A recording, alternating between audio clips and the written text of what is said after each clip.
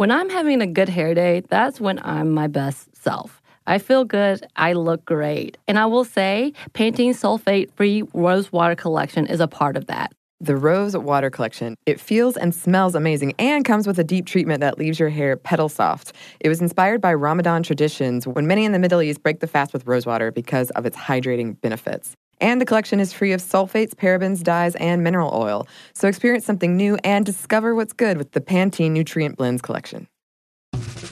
I'm Hugh Atchison. I'm a chef, a restaurateur, a traveler, and now I'm the host of The Passenger. People ask me all the time, what's that list of places to go in this city, in that city? And this show is dedicated to that idea.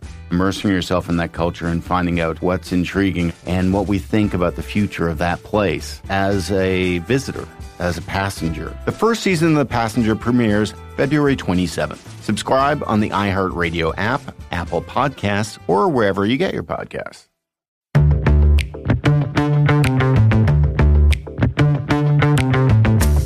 Hey, this is Annie, and you're listening to Stuff Mom Never Told You.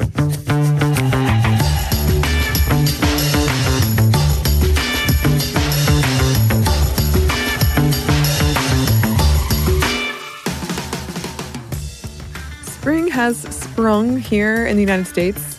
Kinda. As I record this, yesterday was spring forward, which I detest with a passion, but, that's me.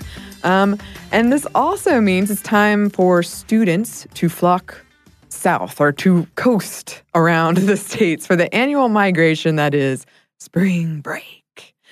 Now, I never did spring break successfully, in heavy quotes. I somehow was never around.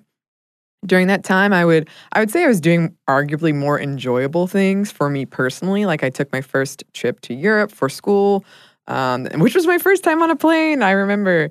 But I only managed to do the beach spring break thing once, and there was a cold snap, so there was no swimming to be had. We all stayed indoors.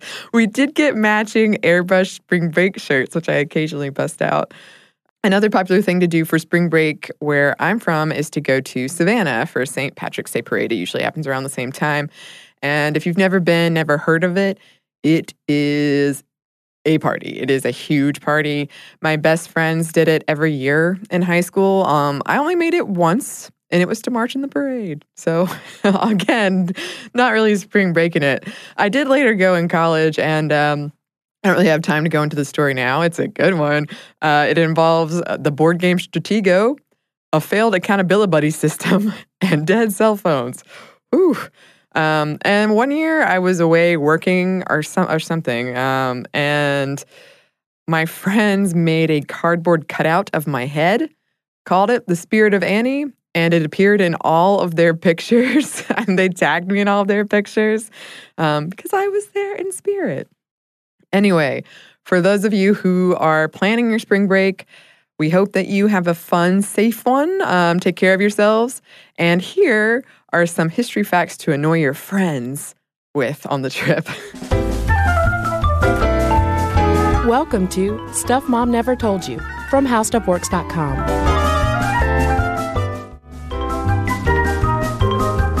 Hello and welcome to the podcast. I'm Caroline. And I'm Kristen. Kristen, if I had asked you a week ago what you thought were the origins of spring break, what would have been your guess? Someone had a hose and someone was wearing a t-shirt.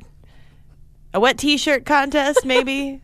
And then the t-shirt got wet? Yeah, someone ran through a sprinkler on a beach somehow, and someone was serving Jell-O and accidentally, whoops, daisy, poured a lot of vodka into it. I like it. Mm-hmm. That's creative, but it's not at all close to the origins of spring break in real life. Not a bunch of just happenstance mistakes that lead to drunkenness and wet t-shirts? Not a series of happy accidents. More like one happy accident. And then once upon a time, we had the casino pool in Fort Lauderdale, Florida. And so, backing up a little bit, I'm getting ahead of myself. It was cold up at Colgate University, and the swim coach did not want his students to get out of shape over Christmas break. So one of his students' fathers suggested that the team come down to Fort Lauderdale and practice at the casino pool, which was the first Olympic-sized pool in Florida. It had been built in the 1920s. And so he did. So all these swimmers come down to Fort Lauderdale, and they're enjoying the warm weather and the warm welcome. And as it tends to do, word spread among college students that this was a cool thing to do. And thus spring break was born. And this is in 1936 that Ingram first brings that Colgate University swim team down. I had no idea that spring break Began started in the 30s. Yeah, in the 30s. Even though some might say that, hey, the idea of a spring celebration can be traced back to Greek and Roman times with the bacchanals and the changing of the seasons. And hey, it's getting warm, let's pour a bunch of wine. But really in the United States, it started more in the 30s. Although once you have kids going off to college, men and women, and the advent of the car and the road trip, then you start to get kids getting a little frisky when they have some time off from school. But the idea of spring break and this whole let's go to the beach and have a real good time starts all because of Fort Lauderdale and this casino pool. And Sam Ingram, who was, really, really concerned about his swim team. Yeah, all that Christmas ham. Yeah. He was worried that they would get little swimmer's guts. So, in 1936, he brought the team down. And by 1938, more than 300 swimmers were competing in the College Coaches Swim Forum at this casino pool. And according to the New York Times, a bacchanal was born. Yeah, the first mention of spring break in Time magazine happened in 1959, I believe, where one of the revelers commented, "It's not that we drink so much, it's just that we drink beer all the time." Right. So keep it going. So little has changed since those early days. And then in 1960, spring break really enters into mainstream culture with the Hollywood production Where the Boys Are, which is a movie based on a book by the same name, starring George Hamilton, that star of yesteryear who was always so tan. Always so tan. I think I have a purse the color of George Hamilton. That's actually the color. It's George Hamilton Brown. George Hamilton. And it's about these 4 Midwestern college girls who spend their spring break in where else? Fort Lauderdale, the first capital of spring break. And I like how the plot line revolves around all of their different ideas of premarital sex. Like the main character is sort of the headstrong feminist who's like, premarital sex is A-okay by me. And then she meets George Hamilton and she's like, I could have premarital sex with George Hamilton. But then the moral of the story in this 1960 film is that she doesn't have to do it before she's ready. Right, and that is the moral of spring break as well. And by the 70s, this is according to Time magazine's brief history of spring break, which is very interesting and tells me all sorts of things that I had no idea about. But they say that by the 70s, things started to get a little raunchier. There was a lot of gratuitous PDA and balcony diving, which is when kids would jump from one balcony to the other to try to get to people's rooms. Oh, those kids. And there's actually a study out there about spring break syndrome, which is referring to the number of accidental free fall injuries in the spring break atmosphere and how they're different from, like, let's say, a side impact injury of a car wreck. Wow. So all these kids getting drunk and jumping from balcony to balcony, a term was coined. That reminds me of yoga drop foot. It's from the yoga episode, where very specific injuries. Mm-hmm. And then by 1985, more than 370,000 students were heading to Fort Lauderdale every year for spring break. And things were getting out of control. The mayor of Fort Lauderdale started freaking out about it. Police started freaking out. In the 70s, there were a number of arrests that were happening every year on the beach because kids were getting out of hand. A lot of spring break syndrome spreading everywhere. People not falling off of balconies, but just falling on their faces. Other types of spring break syndromes. Yes. And you mentioned the mayor. He actually went on Good Morning America to publicly state that students were not welcome in his town anymore. And former city commissioner Robert Cox told the New York Times that the commission voted to purchase a riot tank with a water cannon to counteract any potential student rampages. And he didn't stop there. Not only did he buy a freaking riot tank, but when he became mayor, streets were reconfigured to discourage cruising, and high-end hotels and restaurants replaced the lower-end, student-attracting dive bars and things.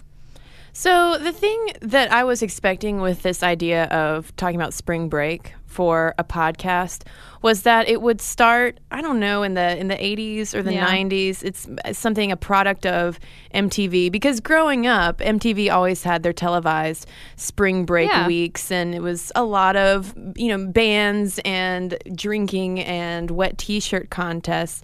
But the fact of the matter is that ever since, large groups of college kids have gathered in a warm locale since the late 1930s, trouble has ensued. It's all swimmers' faults. It is. Those darn northern swimmers. But MTV does play a role in this. In 1986, MTV's Spring Break debuted in beautiful Daytona Beach. Not Fort Lauderdale. No. And I think this is a really good example of popular culture feeding what goes into the media, which then feeds back into popular culture. And MTV Vice President Doug Herzog said that Spring Break is a youth culture event. We wanted to be a part of it for that reason. It makes good sense for us to come down and go live from the center of it because obviously the people there are the kinds of people who watch MTV. So it's a cycle. Like, he saw these young people doing all these crazy things and thought, yes, we need to be a part of that. We need to put it on TV to get more people watching it to boost our ratings. And then the more people who watch MTV Spring Break, the more people go down to MTV Spring Break. Right, because it cements this idea in our young and impressionable minds that, hey, for that 1 week in March or April, that's what we were supposed to do. Right. Black out every night on Jell-O shots. Not like what I did my freshman year of college, which was go to New York City in March. It was freezing. And at the same time that I went to New York City with my friends, I don't know why I'm pointing down. New York City is up. Anyway, when I went to New York City and it was freezing and I was wearing sweaters and standing in line to see Conan O'Brien, my roommate went to Florida and won a wet t-shirt contest. Man. Which I think illustrates different perspectives very well. The only spring break that I can remember making into some kind of occasion during college, because I was probably working most spring breaks, was one beach trip that my friends and I took camping down on St. Augustine, but the timing of spring break was in early March. Right. And it was still cold. Mm-hmm. And I remember going out there, sitting on the beach with my swimsuit on, but wrapped up in a towel, determined to have some fun in the freezing cold sun. And there was these wind gusts would kick up and just blow sand all over us. And I went home a day early. Yeah, I had a similar experience when I was in middle school. Every year I went to my aunt and uncle's house in Fort Walton Beach, Florida. Mm-hmm. Same thing. I actually got bronchitis one year because it was so cold, but I was determined to go in the pool. I am going to have fun. And yet again, we turn ourselves into Kathy comics from a young age. Okay. So a recent study found that a great hair day makes you happier and more confident. But that same study also revealed that 95% of women don't feel great about their hair. I can definitely relate to the confidence part because if my hair is doing something a little weird, something I don't want it to do, then I can't stop thinking about it the rest of the day. Oh my God, we've all been there. Pantene's Rosewater collection feels and smells amazing and comes with a deep treatment that leaves your hair petal soft. It was inspired by Ramadan traditions when many in the Middle East break the fast with rosewater because of its hydrating benefits. And the collection is free of sulfates, parabens, dyes, and mineral oil. Your hair does look really great. Thank you. I actually worked in a place for a while that was very sensitive environmentally, and we weren't allowed to use shampoos that had sulfate in them, so that's something that I look for these days. And bonus, I love the way that my hair looks now. So experience something new and discover what's good with the Pantene Nutrient Blends collection. This episode is brought to you by NBC's Good Girls. Okay, the new season of NBC's Good Girls is generating serious buzz. Christina Hendricks, Retta, and Mae Whitman have never been more hilarious as America's favorite moms turned gangsters, Beth, Ruby, and Annie. Already this season, there have been some big twists and breathtaking surprises. The fans love it, and the critics do too. Variety calls Good Girls addictive and audacious. Entertainment Weekly says it's just what you need, and Rotten Tomatoes certifies Good Girls 100% fresh. So, if you've missed any of the new season, get yourself online and stream it now. And Sundays on NBC, watch it live. There's sure to be big twists and huge surprises. So you'll want to enjoy your Good Girls experience in a spoiler-free zone. The all-new, all-hilarious season of Good Girls, Sundays on NBC and stream anytime.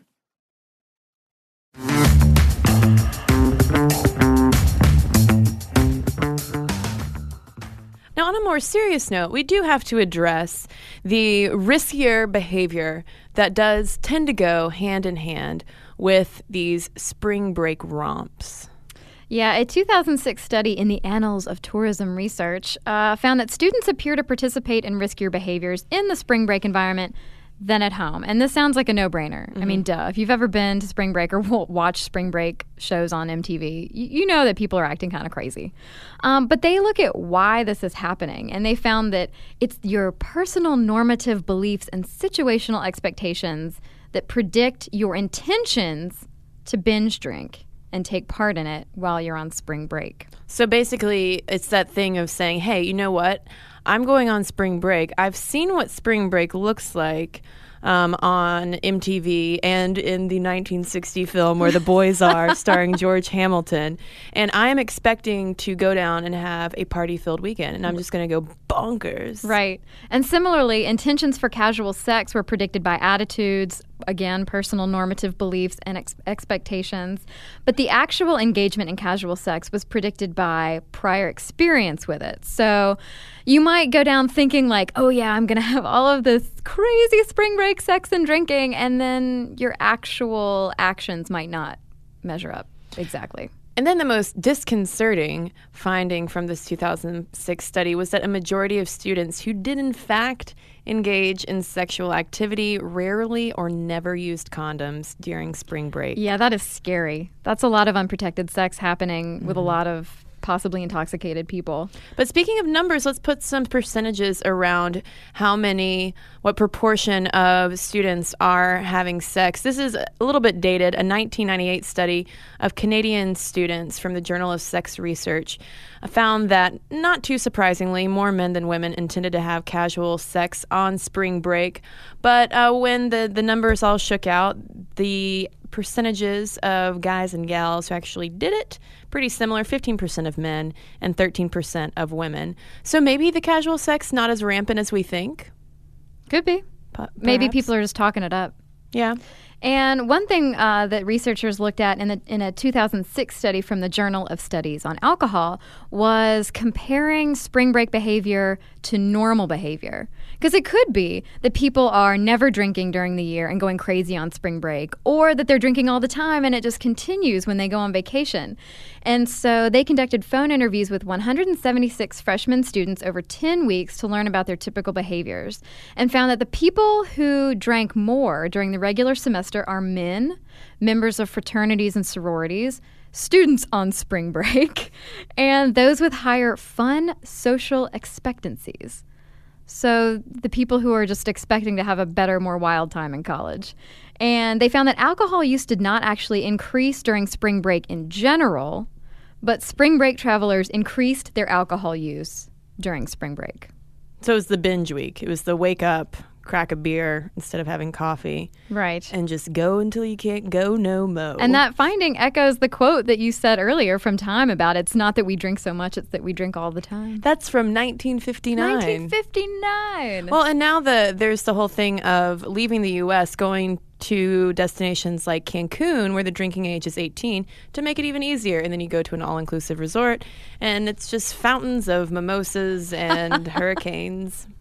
That is quite a bacchanal. Yes. So now that we've covered the risks and established the fact that, yes, indeed, a lot of alcohol is consumed on spring break and has been since the dawn of spring break, let's talk about the business end of this. Right, because all of this alcohol consumption and hotel stays and restaurant eating, well, not eating of restaurants, but eating at restaurants, Yes. just to clarify. Although some of those drunk students probably have attempted to eat a restaurant. Chewed on a restaurant. Yes, so this means that business is booming in these spring break towns. And according to the Houston Chronicle on March 18th, hotel bookings for Texas Week, which I'd never heard of, but I guess it's the big spring break event Of Texas? of Texas, which ran from March 11th to 17th, we're at 95% capacity, according to the special event coordinator for the South Padre Island Convention and Visitors Bureau. I actually know someone who spent spring break in South Padre Island, and I did not look at her pictures because I just think they'd be crazy. And apparently South Padre Island is poppin'. And it's interesting, Caroline, that you mentioned that you did not choose to look at her pictures, which I'm assuming were posted on the social network called Facebook. Indeed. Because social media supposedly is tamping down on the spring break fun. These college students who have largely grown up with social media are so aware of how easily they can be caught and broadcast doing things such as wet t-shirt contests and Jell-O shots that they aren't partying as hard as they used to be. Well, see, yeah, the New York Times identifies this as a trend, but I question how much of a trend it actually is. It might just be a part of these kids' lives now, because everything on Facebook and the internet is, it's just so prevalent and it's all intertwined, and it might just be more of an attitude that they have now, like, okay, well, I'm still going to go down and have fun. I just don't want people taking pictures of me so that potential employers will see them. Right. Because I feel like when I was in college, I got on Facebook in 2004, which was my sophomore year of college. So I still wasn't, even for the rest of college, I wasn't thinking about like, oh my gosh, someone's going to see a picture of me holding a beer and I'm going to lose a job. Mm-hmm. But maybe it's just so prevalent now that kids are really worried about it. And one 28-year-old bartender is quoted in the story as saying that the students she sees are very prudish, and that 10 years ago people were doing filthy, filthy things, but it wasn't posted on Facebook. So there's a little bit of nostalgia from a 28-year-old. In a commentary about that New York Times trend piece, the blog Jezebel also brings up this issue of whether or not women are being more slut-shamed into sort of tamping down on their crazier spring break activity, because you also have to remember that out of spring break culture, we have the whole Girls Gone Wild culture of filming pretty young women who are usually pretty intoxicated doing some pretty sexy types of things. Right. And I think I've told you this before, Kristen, but my dad's only advice to me when I was going to college was don't let me see you on a commercial at 3 a.m. So it is a concern out there that our young college ladies will end up victims of Girls Gone Wild. But the whole social media thing really isn't killing spring break revelry. Plenty of people are still going, and all these articles coming out of Florida this month reporting on the spring break craziness down there basically said that hotel occupancy is up. In spite of the recession. It's incredible. I saw on, I think it was from U.S. News and World Report, the average college student will spend $1,100 on a spring break getaway. Right. This is in a recession economy. I couldn't even do that before the recession when I was in college. Right. The Sun Sentinel on March 12th reported that the Greater Fort Lauderdale Convention and Visitors Bureau expected about 1 million visitors to Broward County alone. And those 1 million visitors were expected to spend, just about $1 billion. $1 billion. So even though there are all these towns in Florida who back in the 80s were like, enough, we don't want to be that kind of town. We don't want to have a week-long disruption in our lives.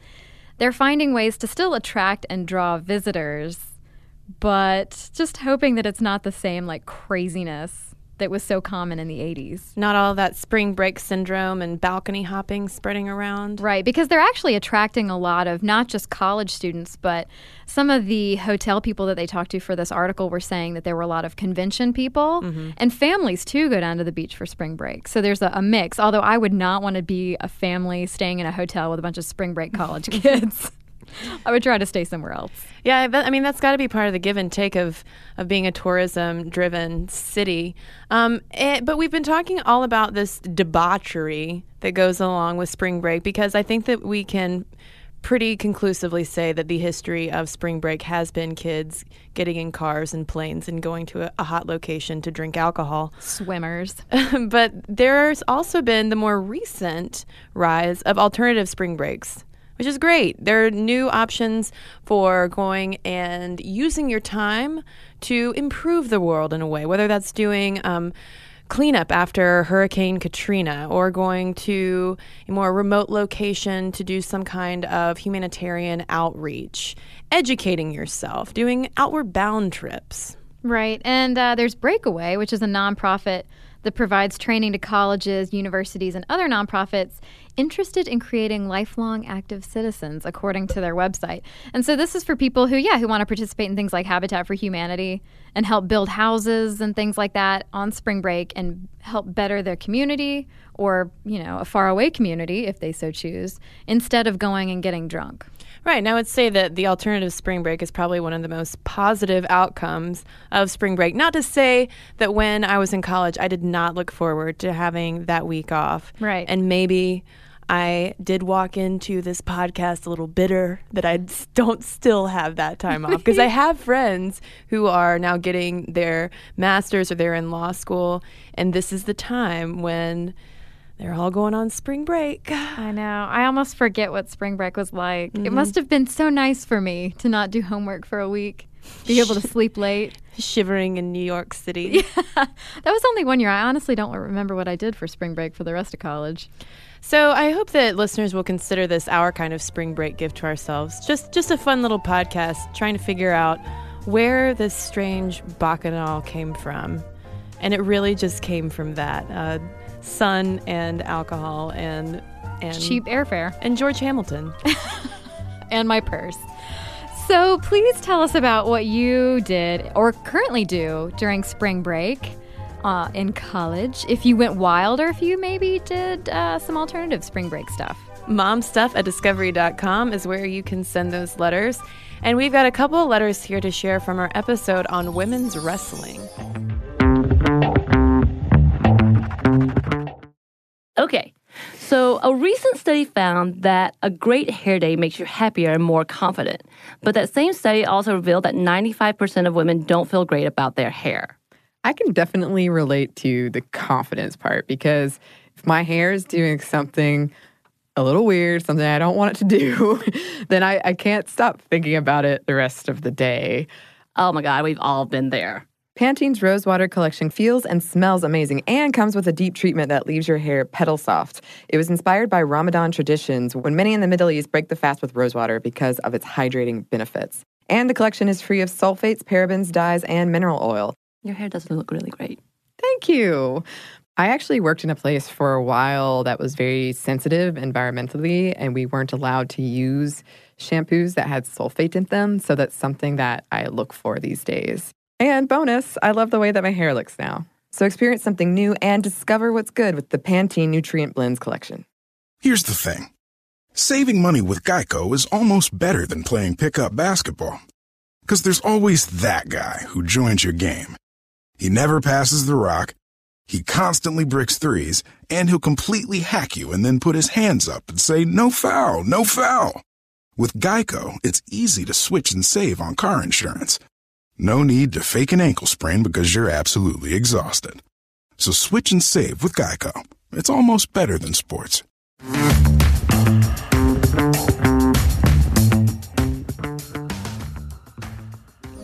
And this first one is from Andrew, who is a big fan of professional wrestling. And he writes, in recent years, WWE's hiring policy of women has been to hire models and train them to wrestle. Usually this ends up poorly and the matches are train wrecks. However, WWE has hired some women who are very talented, who started out on the independent wrestling scene, trained by themselves because they loved what they did. Beth Phoenix, Natyla Neidhart, and Karma in WWE are good examples. Some of the models even took to wrestling well, like Eve Torres, who trains in Brazilian Jiu-Jitsu. The independent scene has a vast array of talent such as Sarah Del Rey, cheerleader Melissa, and Mischief, whose day job consists of being a microbiologist. If you want to check out a promotion in the U.S. that has talented female wrestlers, check out the Shimmer promotion, as the promotion is based more off the wrestling than sex appeal. So thanks for that insight on women in wrestling, Andrew. Okay, this is from Shane. He has some thoughts to share on wrestling as well. I can get behind the mixed wrestling at the college level, and I can get behind more opportunities for girls wrestling at the high school level. I don't think I can get behind mixed wrestling at the high school level, and here is why. High school is a time when boys and girls are learning appropriate behavior in relation to sexuality. It is also a time when hormones are running wild. While listening to your podcast, I tried to think about what it was like for me when I was in high school.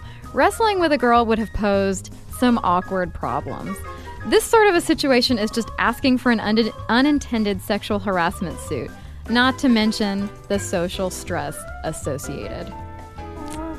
So thanks. That makes sense. I could see how there could be some awkwardness on Yeah. in that tiny ring or mat. On the mat. I always say ring for mat. Wrestling, You're thinking of boxing. WWE. Kids wrestling in the WWE. Also would be weird to see. Okay, well, momstuff@discovery.com is where you can send your letters. You can also find us on Facebook, leave a comment there, like us if you'd like to, and you can follow us on Twitter @momstuffpodcast. You can also check out what we're doing during the week on our website, howstuffworks.com. Be sure to check out our new video podcast, Stuff from the Future. Join How Stuff Works staff as we explore the most promising and perplexing possibilities of tomorrow. The How Stuff Works iPhone app has arrived. Download it today on iTunes. So here's something that some of you might find shocking. 95% of women don't feel good about their hair, but Pantene is changing that. Pantene's Rosewater collection combats bad hair days with an innovative formula that uses rosewater derived from the petals and buds of the Rosa gallica plant. With Pantene's Rosewater collection, I can really feel how much more hydrated my hair is. And it's sulfate, paraben, dye, and mineral oil free, which makes me feel good because who needs all those additives? Experience something new and discover what's good with the Pantene Nutrient Blends collection. This episode is brought to you by NBC's Good Girls. The new season of NBC's Good Girls is generating serious buzz. Christina Hendricks, Retta, and Mae Whitman are hilarious as America's favorite moms turned criminals. This show is the perfect blend of comedy, action, and romance. No wonder critics call Good Girls your next TV addiction. And Rotten Tomatoes rates it 100% fresh. Ooh, Good Girls, Sundays on NBC. The new season has already had some wild twists, so watch live. And stream anytime.